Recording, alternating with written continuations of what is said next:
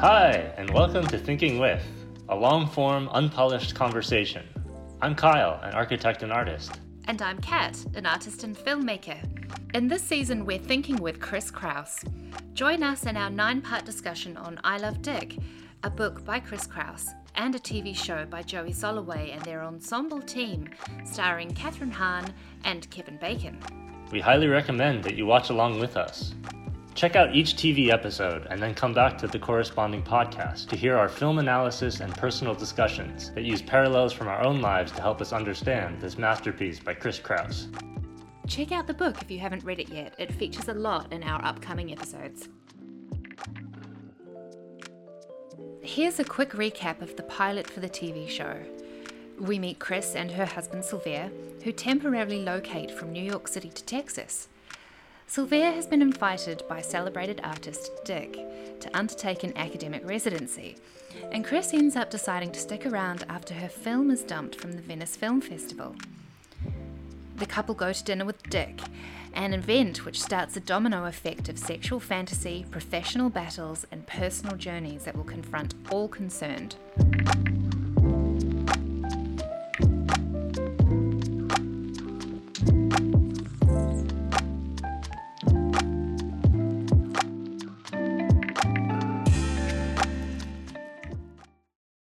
Have I told you about the process I went through on the weekend on Sunday night when I went to one of Marilyn Freeman's sessions online?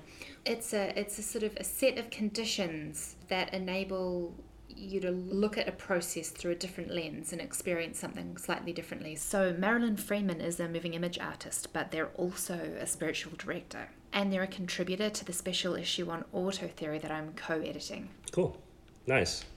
And so I've been following them on Instagram and finding it really interesting, like really, really intriguing, the kind of work that they do.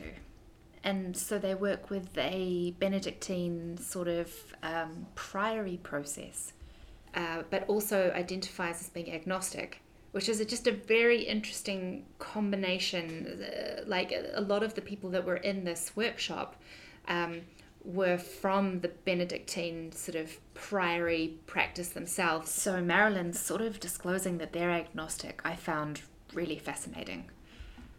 So there is a practice for reading scriptures called Lectio Divina, which is like Latin. So there are 4 things that you do, and you repeat reading the scripture, and you go through these kind of 4 different different parts of this process. And so what Marilyn has done is they've created their own version of this process called Cinema Divina, and it's the process by which they film things. It's their practice of making moving image work, and then they use this moving image work in what they call these contemplative practice sessions, and this is done with community groups. I've never seen moving image kind of worked within this way. It's absolutely fascinating, and I really enjoyed it. So you watch their film the first time, and it's about reading the film. You know how just like you would normally read anything. You know, anything that you kind of encounter, like a poem or a film or a piece of scripture. And this particular moving image work focused on grief. It was the grief of their partner's brother passing away. And so we were invited to kind of share our reflections on that with the group. And then we went into a second round of watching this film again. And the second time around, it was about, I think it was about responding. It was noticing how you respond to the film. Let me just double check that. Have I got that right? No, I lied. It's reflecting. So you reflect on what is stirring in you. Like what is moving you, and then we were invited to reflect back to a smaller group, and then we watched it a third time, and we were invited to respond. Like notice what you are being invited into. How is your heart speaking to you? What does it say? The film kind of becomes this vector into yourself. So through, I've never seen this done before. The process of watching someone else's film then allows for self-reflection, and the final time that we watched the film was about resting with it, like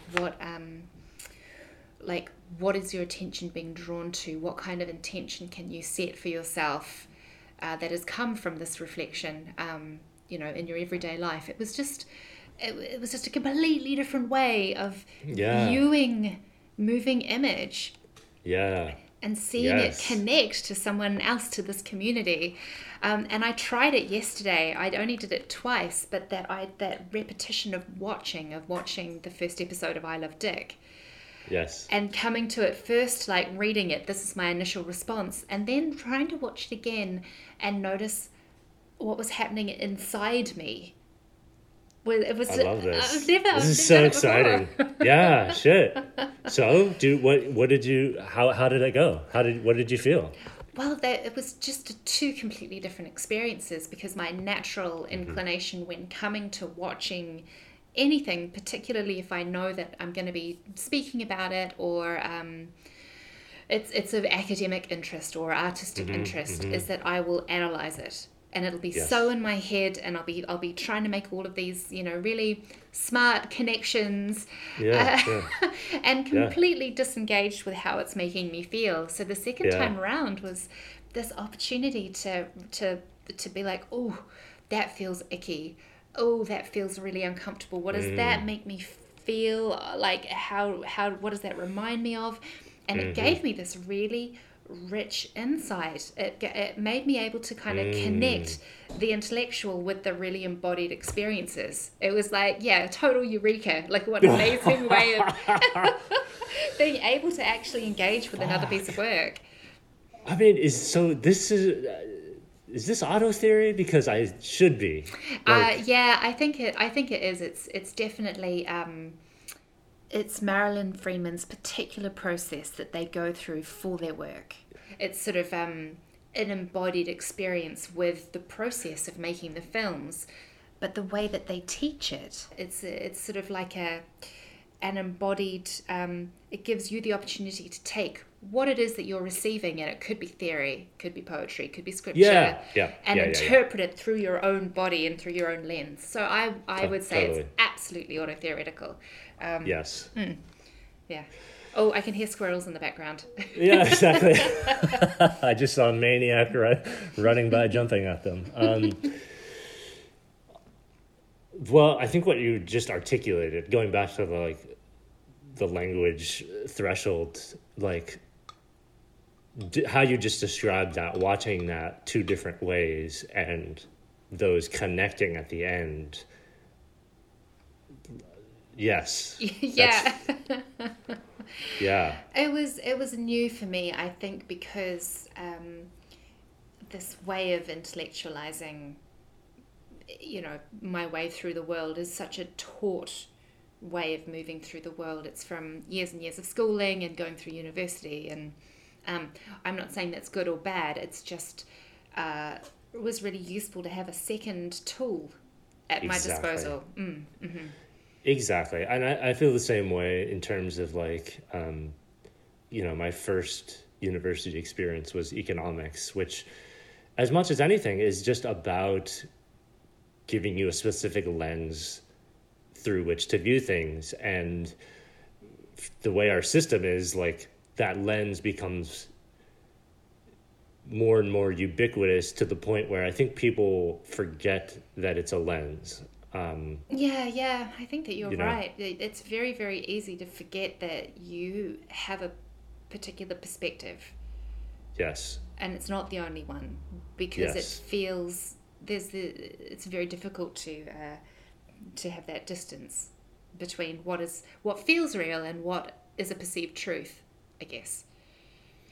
And to connect back to the dog, the ability to watch this twice and switch the lens gives you so much more robust of a experience. And for him, it's sort of a way of giving him agency.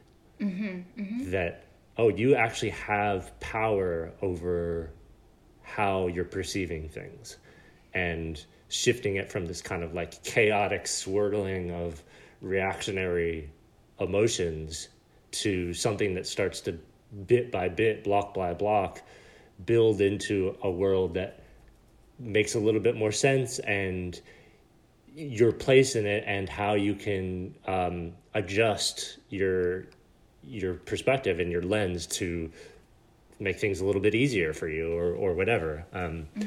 No, it's incredible to feel like all these ideas are converging. It makes me want to use words like natural and universal. I know. Marcus does that just to fuck with me now. He loves using natural, objective, and universal because he knows that it will get a rise out of me. Yes. Like reading the book, I got this real feeling of her being backed into this corner that.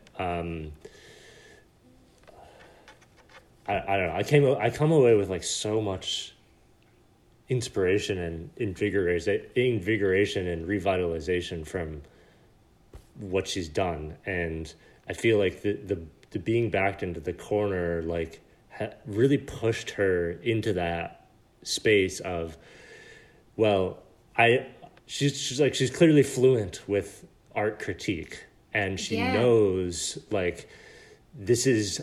I don't want to be here, but I don't want to be in this corner. Like I know these accusations of narcissist, and they're damning for somebody as an artist, and I'm terrified of them. But what's more terrifying than being backed in a corner and having these things leveled at me is being disconnected from art, from being disconnected from my capacity to express. And I just found that so fucking inspirational that it's like, it's horrible, but the way she was able to kind of like, transpose this really unfair circumstance into what she created is like, okay, so you know the bit in the show where I think Dick says something like, well, there's no good women filmmakers. Well, unfortunately, most films made by women aren't that good. See, I think it's really pretty rare for a woman to make a good film because they have to work from behind their oppression, which makes for some bummer movies. Sally Potter, Jane Campion, Chantal Akerman. Yes. And then she just almost blows her lid, and she just starts naming, Jane Campion. Fuck. Yeah, exactly. And then there's this millisecond montage of clips from those films. The piano, Orlando. Yes. Just like the most incredible films made by women. Exactly. And that was so... I feel like... I don't know what the word for this thing is, but this is like a... See, again, it's hard to describe this when I don't know a word or a concept around it. But like the feeling I get from reading her book and from seeing how she reacts to these really unfair circumstances is this energy to push forward myself. And when I see that little montage and her defending these people and like what those people's films have given to her feels like the same thing, this it's evidence that things can be different, that this cloud of language and obfuscation that is so casual and normalized that you can just sort of flippantly say, oh, well, there's not really any evidence that they're good filmmakers. Like, it's so vital to have these rocks to cling on when the fucking waves are crashing onto you. I don't know. I think it's a really... that tiny little scene that montage that you're putting out, you're pointing out, is so nuanced and it's doing so much work. Yes. So initially, what Dick is calling her out on is that she's she's participating in exploiting artists by not wanting to pay for the music, not wanting to pay the musicians whose music feature in her film that's supposed to be a screening and is not going to be screened because of this at the Venice Biennale. No, the Venice Film Festival, sorry. Yeah. So there is a certain amount of like art world bullshit and gig culture that she has internalized. And she's also internalized a certain amount of misogyny as well in order this is just the way the art world is, that you're expected to work for free. So this, it's such an interesting setup for this scene where we are being shown that this is what the art world is like, and she's completely invested in it because she is perpetuating these kind of like acts that undermine every artist, including herself. And like Dick calls her out on this, but he does it in this way that's so horrific. Like, he calls her out on it only to undermine her. Yes. Only to point out that like she is daring to play this game that is designed for white cisgendered men to succeed in. And that to me was kind of like this intense crux of it. Like, how dare you have a go at this game that only we are allowed to succeed in, where it's not been set up for you. This is why women don't succeed, because they're not supposed to play this game. They're never going to succeed. And he knows that it's absolutely ludicrous that there are no good films made by females. All he's done is like, and the filmmakers have done is they've set up this little scene to point out these like incredible, the incredible dissonance of what it is that she's trying to do. Yes.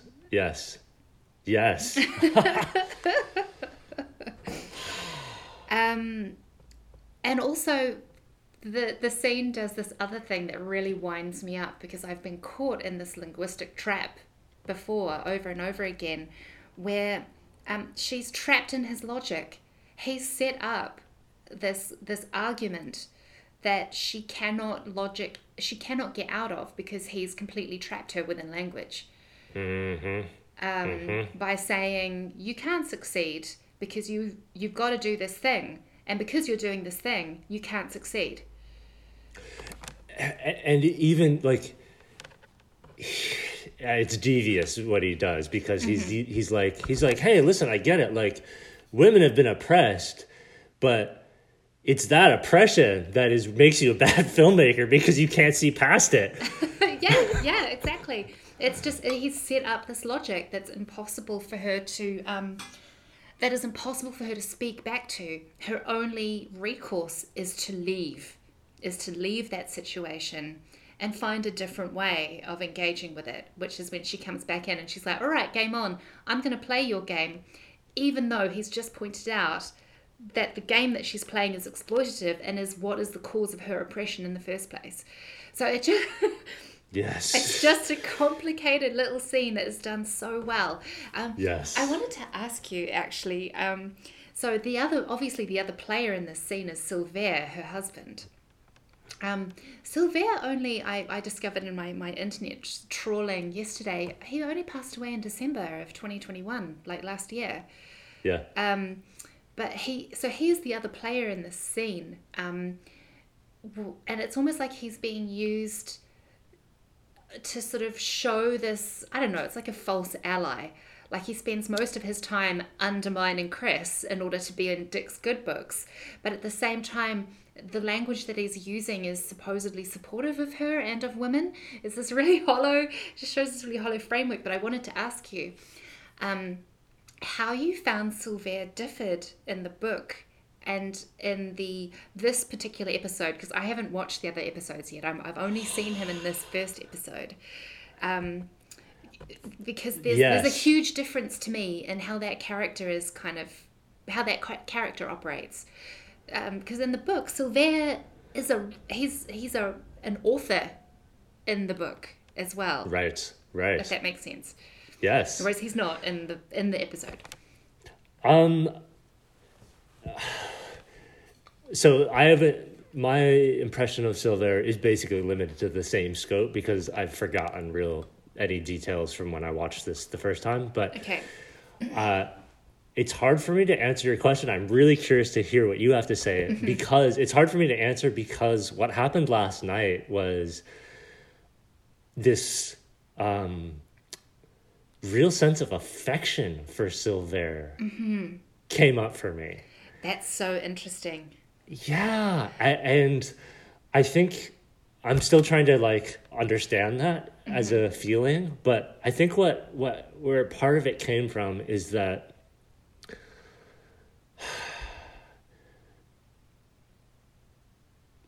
so understanding the idea of like Chris and how essential having a voice is, and how essential words are, and like words in a way that's constructive as opposed to destructive, like the best parts of what words can do, like feels extremely important to her. And I feel like she and Silver, like they're packing, and she's like, that's too many books, and like there's just a constant dialogue between them. Yes. And I feel like there is that's so intimate. Yes. There's such a touching level of intimacy to that. And yes, they have plenty of problems and there's all this other stuff wrapped around it. But that intimate connection of being able to speak to another person who's listening intently to what you're saying, I don't know. That kind of just sort of unlocked Silver as a character for me, where even though, like you're saying, as soon as Dick is involved, like the filmmaking, I think, is brilliant in the show too. And yes, we will get just into that. fucking yeah. But just how all of a sudden, like the lens shows, all of a sudden they're sitting like right next to each other as if they're like a panel of judges. Yes, yes. You know, it's just There is so evocative, like the interrogation of it all. yeah. Yeah. And I think I'm not sure, but I feel like, what you were saying is interesting, that he's completely, his whole, in a way, his whole identity is wrapped up in Chris and supporting her and how brilliant she is and blah, blah, blah. But the game is the game. And as soon as this becomes we're in the, we're playing the game now, he's like immediately right there next to Dick. Yeah, he's got his game yeah. face on, and he knows what his He knows role the is. rules. Yeah, Yeah. absolutely. That's so interesting that you mentioned the intimacy of their connection in this particular in this first episode is mirrored like in the book, because Chris points out in the book that because of the lack of sexual intimacy in their marriage, their only recourse is to have this personal intimacy where they tell each other everything. And I think that that Dick becomes, both in the book and becomes clear in later on in the episode, Dick becomes this lens through which they can re-experience a different kind of intimacy, because it sort of meshes on so many levels. It meshes on their artistic, intellectual, academic inquiry into sort of form and function of language and articulating ideas, but also it satisfies their kind of like raunchy erotic desires, this idea of having a menage a trois with someone who's possibly not consenting to this whatsoever. So it's just like, I found that was very consistent across the two art forms, right? But the Silver in the episodes in the television show, I found much less likable.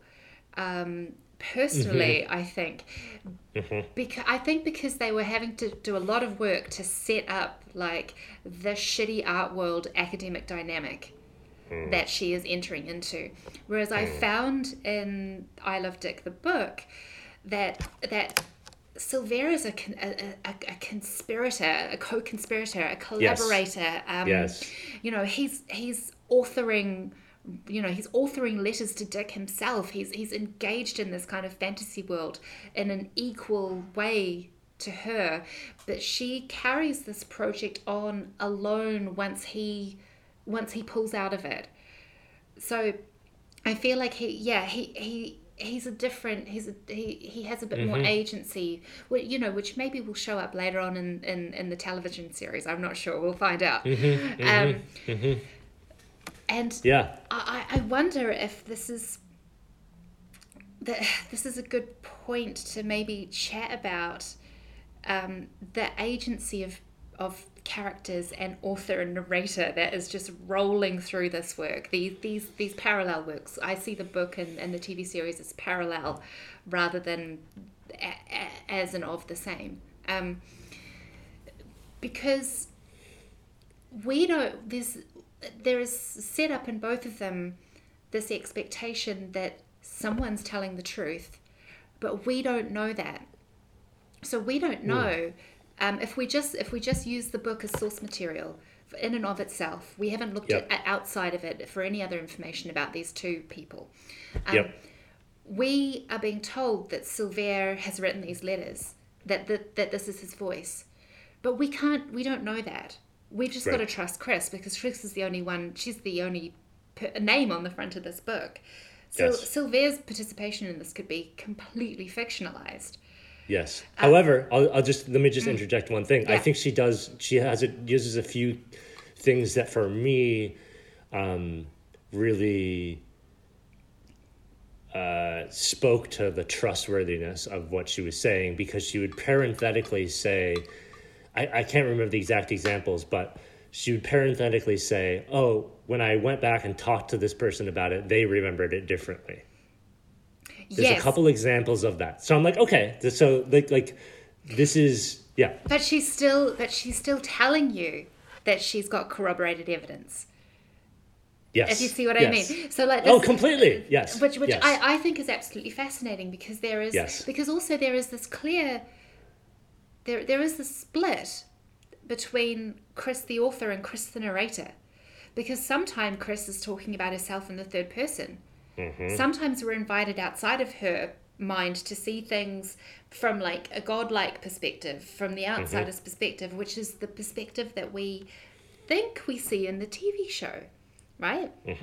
So we think that we see we're on the outside watching Chris, right? But the director, Joey Soloway, does this incredible thing where we are actually invited into all the characters' perspectives. Very, very subtly, and we don't necessarily know what is the truth. So, for example, we get to see the first round of the dinner, right? We get to see Dick behaving like Dick, and Silvere behaving like Silvere, and Chris's responses to all of this. But then we get to see a second viewing of that dinner, of Chris like internalizing this and like eroticizing it and changing it, and how she perceived this dinner as this erotic performance, this flirtation, this and throughout the TV episode we are offered different perspectives from different characters in this incredible way, to the point where, much like in the book, it's difficult to locate a truth, and I think that that's kind of the point. Wow. Yes. Fuck yeah. Completely. Which I think is really is really wonderful, because it starts to undo this fixed lens, this expectation of what a female character should be, of how a man should react, of what we should be looking at and paying attention to. Did you happen to see? And because I watched the series on Amazon Prime, and there's the little byline in Amazon Prime that says something along the lines of like the little blurb about the TV show that says it's a Rashomon-like narrative, and I was like, what is Rashomon? Have you ever come across this? Is that a book? It's I didn't realize. What is this. Rashomon? So, I've heard that. So it's the Rashomon effect, And it's from a film from the 1950s of the same name, Rashomon, by the Japanese director Kurosawa. You know, the dude who inspired Star Wars. Basically, he inspired so many Western films from his kind of oeuvre of films. So it's a plot device that involves various characters providing subjective, alternative, and contradictory versions of the same incident. How exciting! So this, and that's exactly what is happening in the film. Is that you are, I mean, sorry, not the film, the TV series. Is that you're sort of so far invited into dissonance of not knowing, of being wrong-footed, I think. Yes. That's so interesting. I've heard of that before. I think it comes up on lists of, great films, but I've never been interested because of how old it is. But for that to be that sounds worth checking out. Yeah, I mean, that is a real, like, as much as I love the book, the show is able to do some incredible things, and the changing of lenses that you're talking about is so well done, and seeing like how she uses like Chris's like how the internal existence of Chris is shown, like the scene of the dinner being remembered, and how beautifully you get drawn into that as a memory, and mirroring your own sense of memory and how that can be. I noticed like the chairs are now like this red velvet that they're sitting on. I'm like, wow, that is so true. Like, and then just the way the pace of the filming changes. So it'll devolve into like when she's outside of the house they're renting and just sort of like throwing this like anxiety tantrum about her film, and it just sort of devolves into these still images. Which is a device that is used almost like a segue point, isn't it? It's like everything's kind of broken down, and now we're moving on to the exactly the next scene. I really enjoyed that too, because it reminded you that you were watching something, that it's not, that it was that the first clue into, we're not going to get a straight narrative here. Completely. Yes. There's another one where it freezes on Dick's kind of like smiling face, seductive face for a second.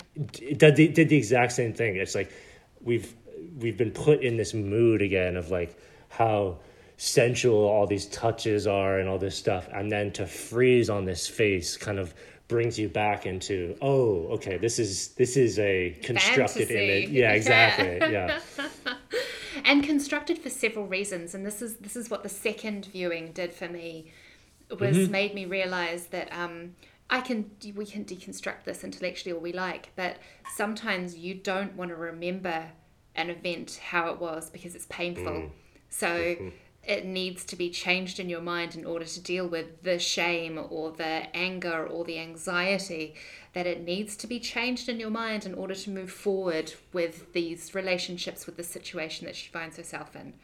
God damn, I feel like if you could measure what people's brains are doing all the time, and that would be a huge part of it. Yeah, absolutely. I'm just going to go back and Photoshop this in my brain. I wanted to check in with you about I've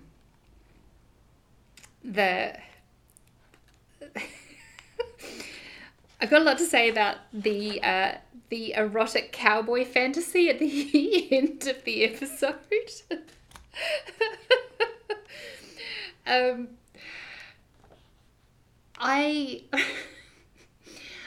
I was like, what is this? We get to see Kevin Bacon as Dick, getting up out of bed. He rolls a cigarette. He's got an almost empty bottle of tequila next to his bed. Like Chris has just said in this letter to him that has or hasn't been sent to him, but may or may not be sent. I want to know what your bed looks like, or your bedroom looks like. So it's hard to know if we're seeing Dick's bedroom, if we're seeing her fantasized idea of Dick, or if we're seeing Dick's fantasized idea of Dick. This kind of like uber masculine, I'm gonna ride a horse and down the middle of the high street, cowboy guy lives on a ranch, like so uber masculine, so American. But then, and he lights a cigarette, and then he walks to this kind of dip pool that he's got looking out on the prairie, and he starts to strip, and he walks into the water, and then he submerges himself, and it is like, it's like Mills and Boon porn, like soft porn. It's Yeah. but it was so interesting, because I was like, why is this here? What is this functioning as? It made me a little bit uncomfortable, because it was doing what I found really uncomfortable about most films that objectify women. It objectifies this male figure. Who's objectifying him? Like, why is he being made to be this erotic object? And as I was doing a little bit more research on Joey Soloway, they had done this really interesting lecture for the Toronto International Film Festival in 2016, I think. Cool. Have you come across this at all? No. So it's Joey talking about the female gaze. Now there's and she's like, gaze, Gaze, not the female gaze, Gayz, S. Yeah. And I think that we've all heard about the male gaze. There's the female gaze. It's not really a thing. So she was sort of trying to. Sorry, they were trying to sort of flesh out this concept of the female gaze, which I think this erotic cowboy scene does really well. So initially what the female gaze, you think of it as like, oh well, it's the reversal of the male gaze. The male gaze is the lens through which we always see women in most culture throughout the history of film and television and novels, that we see women through a male's perspective, and that's usually objectifying of women. Women become the object, and the male gaze is the subject, is the subjective. So you would think that the female gaze would be this turning the tables on the man. It would be women objectifying the objectification of the man through the female gaze, and so that seemingly is what this erotic cowboy scene is doing. But when you go further into this kind of this talk that Soloway has given, it actually becomes this piss take of it's this piss take of what people think is empowering for women. If we have a female gaze, then it must be objectifying men, because that's the way to equalize this idea of the gaze. But what she talks about the female gaze as being is in three parts. So it's a way of capturing seeing, like a subjective camera that attempts to get inside the protagonist, especially when they're not cisgendered. So it's about trying to capture an embodied experience where emotions are prioritized over action, which is pretty much Ursula Le Guin's carrier bag theory, right? Instead of doing a stabby McStabby hero's journey, you're looking at the body as the vessel for the sort of for the film, for the plot, for the narrative, and then they go on to say the female gaze then uses the camera to show how it feels to be the object of the gaze. So this is flipping it back, right? So it lets us know what it's like to be looked at, to be objectified. It kind of throws it one further. And then thirdly, the female gaze, this is the most important part that Soloway says, the female gaze dares to return the gaze. You're looked back at. The person who, the gender that is usually the object gets to look right back through the camera and knows that it's being objectified and stares right back. And that's what I think that this erotic cowboy scene is. It's the reversal, it's the flip, it's a piss take of the male gaze. It's a piss take of what we traditionally think of as the female gaze, which is just objectifying men. And it's actually saying, we see you. We see how people are objectified, and they are they become objects. And I think that Soloway's filmmaking is trying to reclaim the internal, the female gaze. It's trying to kind of shine a spotlight on how film is structured in such a way that it objectifies. So yeah, that was I got quite a lot out of that one tiny seed of it. That's fantastic. Yeah, it ties into what you were saying too about the game on,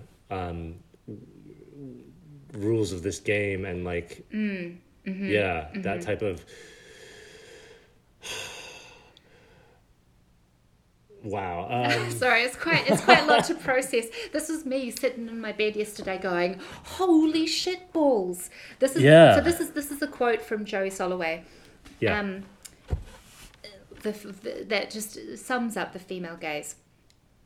It's about how it feels to stand here in the world, having been seen our entire lives. And so the character of Chris, because it's not Chris Kraus, it's the character of Chris Kraus,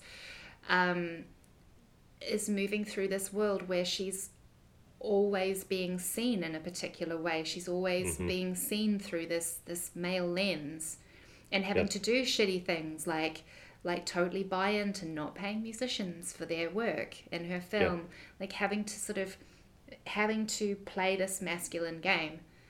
And I think that completely, like that whole scene of her coming out and getting ready and saying, "How do I look?" And it's so loaded, isn't it? Yeah.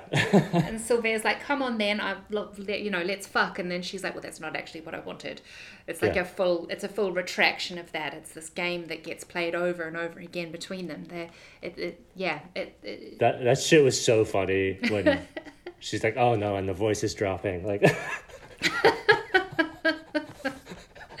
And Catherine Hahn is an incredible actress. Yes. Just fantastic. I saw her recently in WandaVision. And I haven't seen that. Well, it's the first time I've sort of seen her in something quite as commercial. I must say I'm not as super familiar with her, but like, she's just got such a range, such a scope. She plays a rabbi in Joey Soloway's other series, Transparent. I haven't seen it, but I've seen that it won a lot of Emmys. I think it was really, praised, but also with, like, what am I trying to say? It's not without flaws as well, from what I understand. I think it's in that territory of discussing and putting out representations of things that people are very passionate about how they should be. And I mean, I fucking love Joey Soloway and will watch anything that Joey makes ever. It's not surprising to me that, like, all the stuff you're saying about female gaze, like, I remember an interview where Joey was talking about gender identity stuff. And I found it really, really relatable in the sense that Joey was just like, I just can't, like, it's not that big of a deal to me in some ways. Like, I just kind of like want to wear certain types of clothes, and like that can't just be done because it's part of this huge thing of like, what are you, and what does this mean, and hyper analyzing everything. And Joey's just like, I'm tired of like wearing clothes to get a certain reaction. I like these other clothes because they're more comfortable, and like, but that can't be it. Like, it's got to be much more of a robust and well thought out type of a stance, because it's so political. It's so political, and yeah, you're representing so much by doing these things, and yeah. Which is one of the difficulties of having any kind of visibility, is that you immediately, from what I understand, it's very easy to become a what is the word? Not the like the like the only rep. If you're the only the only visible person who represent, you become the representation for an entire group. The archetype. Yeah, that's exactly. It. And Natalie Wynn from ContraPoints has spoken about this quite a lot as well. The difficulty of being the only one who's visible in a particular community, and having to hold a lot of opposing, conflicting ideas about what that identity should be. Fuck, I couldn't do it. The responsibility and the pressure must be immense, absolutely immense. Can I tell you a little bit about my first reactions to the TV episode? Yes, please.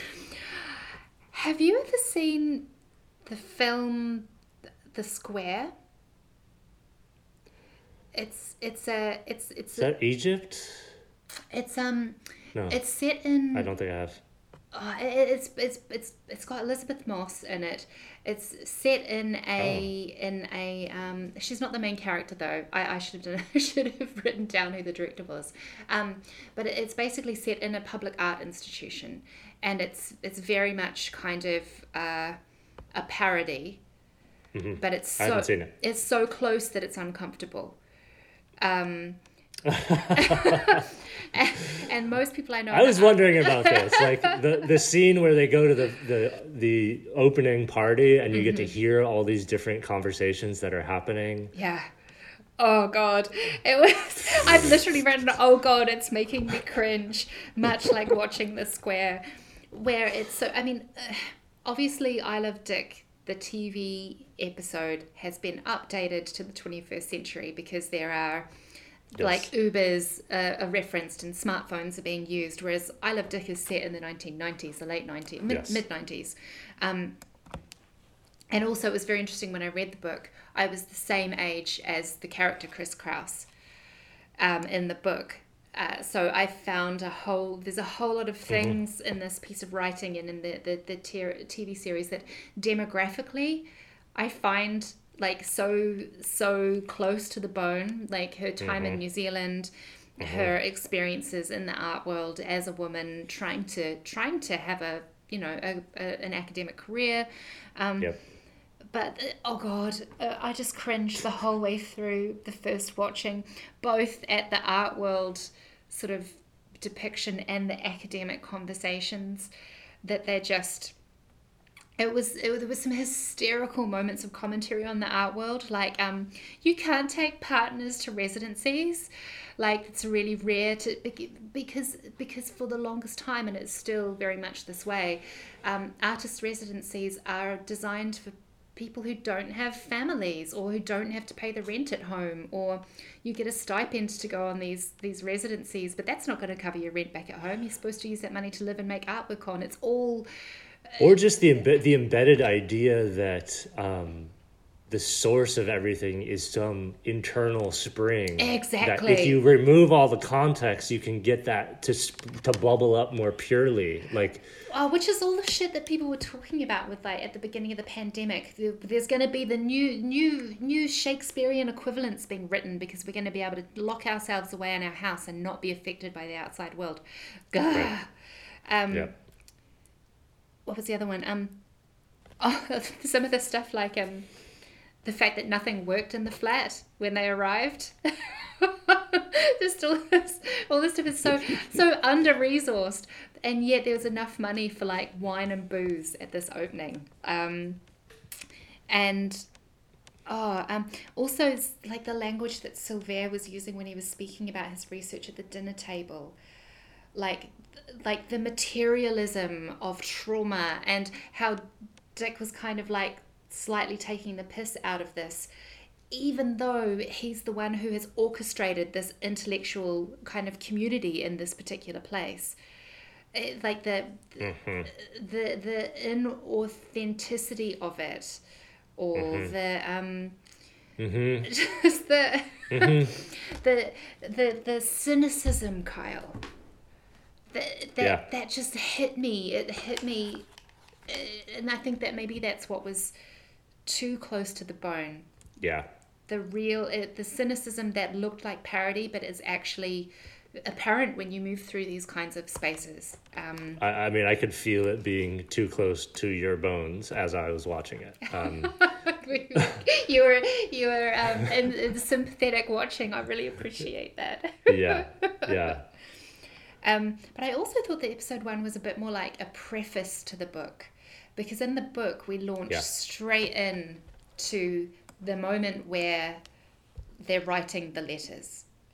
Yes. Whereas this kind of I guess the first episode, because it had to act as a pilot, provided like a they needed to provide some kind of context for this world and what it is that she's operating in and against, and what she's also like colluding on as well.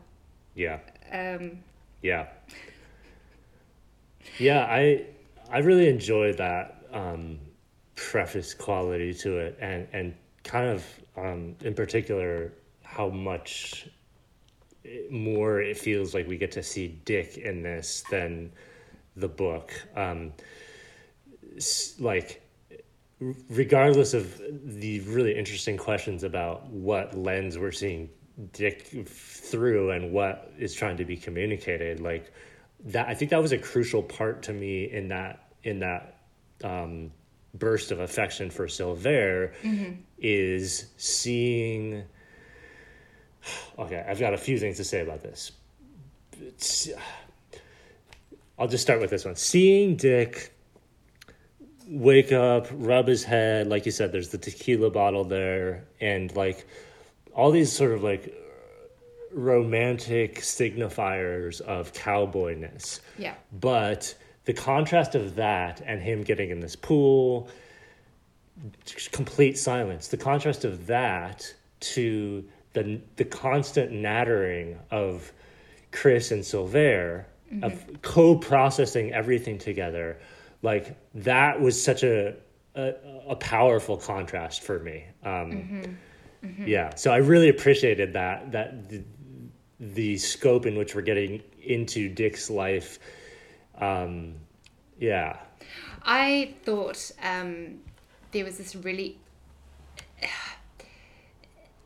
okay. So the contrast of Silver in the book to the TV show, similarly the contrast of Dick in the book to the TV show. In the book, he comes across as a quite amiable sort of fellow, like whereas in this episode, he's so unlikable. He's such a almost like a caricature.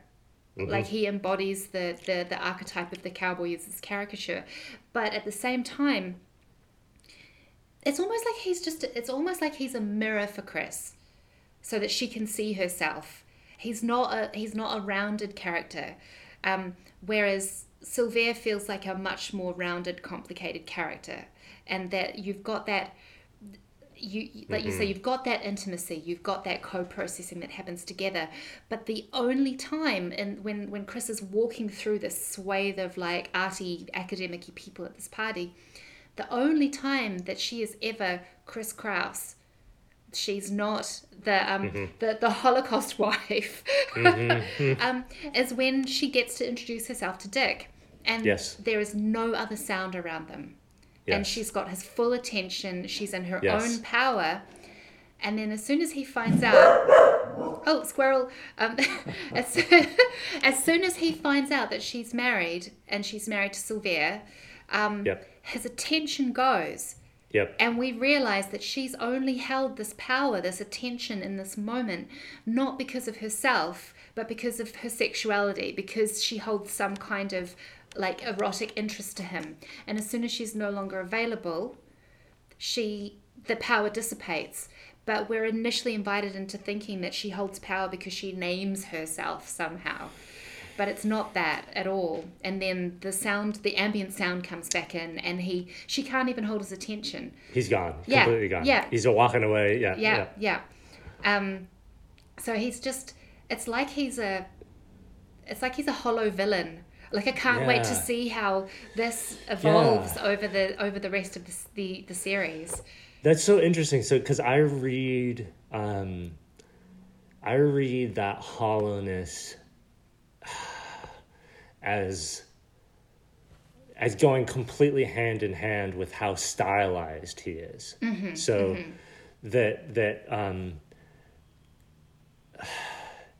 I guess I'm sort of like piecing all these things together in my head about like, what is Chris seeing? Like, what about Dick has sparked this whole thing? And the best story I have for myself now is that she sees something in there when he is attentive. There is something in there that knows, that is self-aware of the inauthenticity of all of this, that this is all a game, and that she craves being able to plug into that and see what's there, like find that. But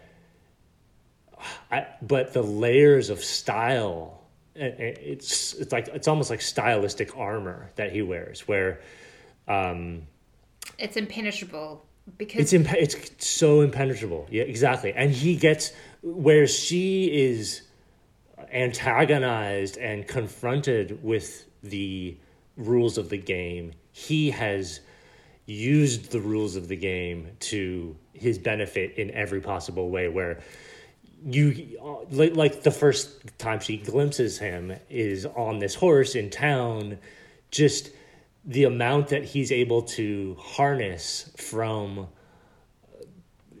all the defaults of popular culture into being, everyone is instantly reverential to him because of all these things that he's able to harness. And it's sort of like a counter to her in I think what you're describing, in this sort of mirrored like way. Yeah, I really like that, because it allows for a bit more of a meta reading as well of what he represents for on a wider scale. He is, you're right, he's the default. He's the person in our society who everything is completely framed for, sculpted for, is, to be easeful. Life is easeful for him. I think there's also, you touched on something there which I want to maybe drill into a little bit more, which is that you've said that she sees this moment of like authenticity or maybe like someone else who can smell the bullshit behind the veil, right? But she has this intimate relationship with Silvere, and it's obvious that they talk about everything, that she's a smart woman, he's a smart man, that they would have had these conversations about how bullshit the art world is and the academic world is, and how they've got to hustle. So like what she's looking for, she's already got someone to have these conversations with. So I think I feel like what's different is, and what's so alluring is that nugget is dressed in denim. It's that nugget is like to have exploited all the defaults so thoroughly and so coolly, but also know that they're all bullshit, is, I think, super fascinating. Because I wondered then if there was the moment where he turns away from her at the party, and she's like scrambling to like get her to see him again, or come to dinner, can we invite you to dinner? And he just kind of lands a see you at 8 casually, and off he glides. It's sort of like straight out of the rule books of like gaming women for dates, It's like that awful negging culture where Right. you tear apart a woman in order to make her vulnerable, so that then Yes. she will take whatever scraps she can get. Completely. So he And there's painful scenes of that in the book where she's like, "Do you want me here?" And he's like, "Well, I don't not want you here." yeah, exactly. And I worry about like in her exposing this at the time, like I just don't think the culture would have been there to see it for what it is. There wasn't even the word negging didn't even exist. There wasn't even language for this. It's like the experience for me of watching films that I loved in the 1990s as a teenager, and watching them now and being horrified by the messaging that I was very, very eagerly absorbing and replicating in my own life. Yes. So there's just this, there is a 1990s sort of socio-political, what do I want to say, like web going on inside this book that I just want to acknowledge. We've got a very different perspective on it now from 2022 to 1995, I think. But fascinating. I think this connects back to what we were talking about in the beginning, which is that in a way, had she not been backed into this corner, there's no way she could have done this. Like the only way she was able to craft what she crafted was by describing what was happening inside of her.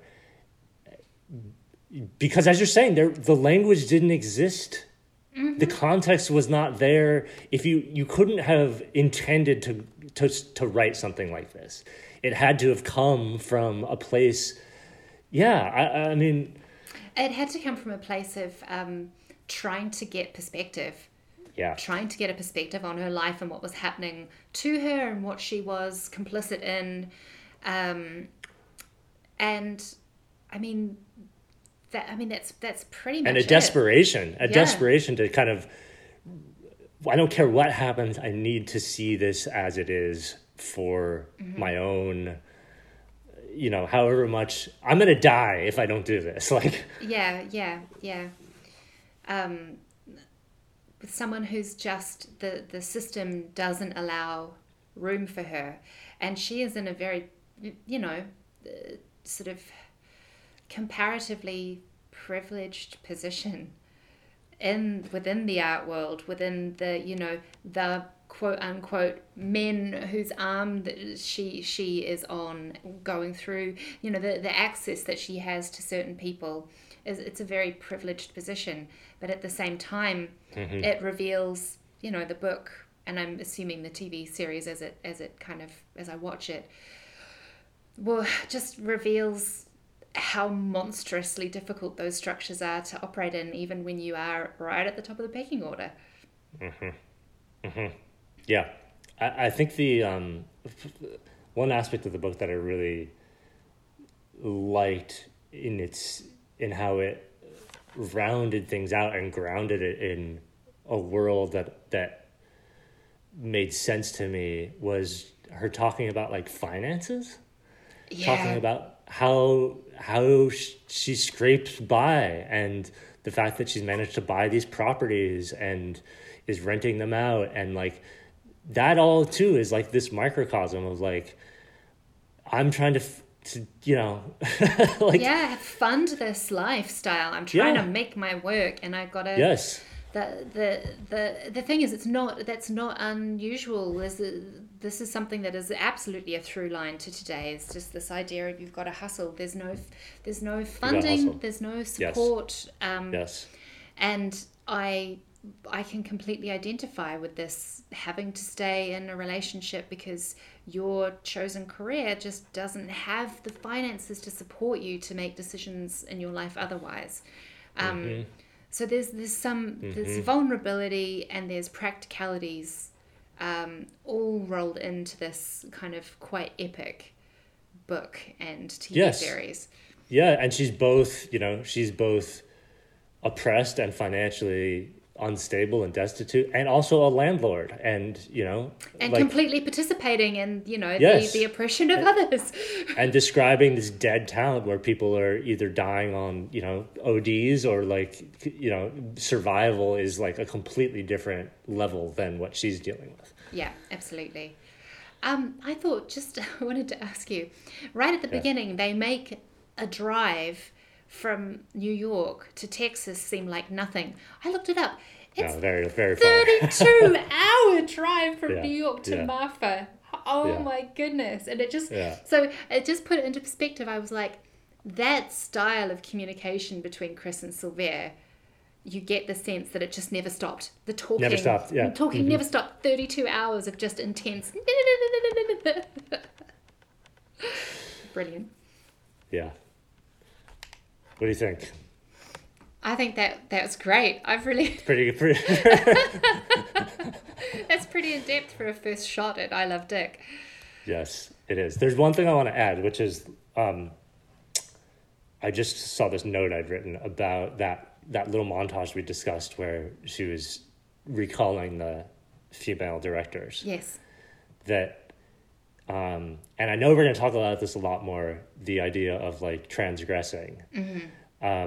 But to me, that felt like people lifting each other across time and space into disobedience, and how difficult it is to exist in disobedience, and how much nurturing we need from other people across space and time to exist in that space.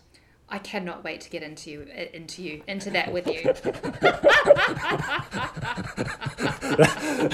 That's a great slip, like when she says, I'm straddling. She's 40. I'm straddling 40. I'm straddling 42. No, I'm straddling 40. I'm not 42 yet. Awesome.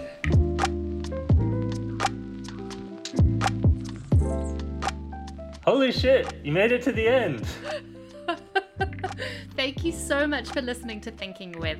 If you enjoyed this episode, please subscribe to be updated on the next season. A 5-star rating and review will help get our stories out to more people. Thank you so much.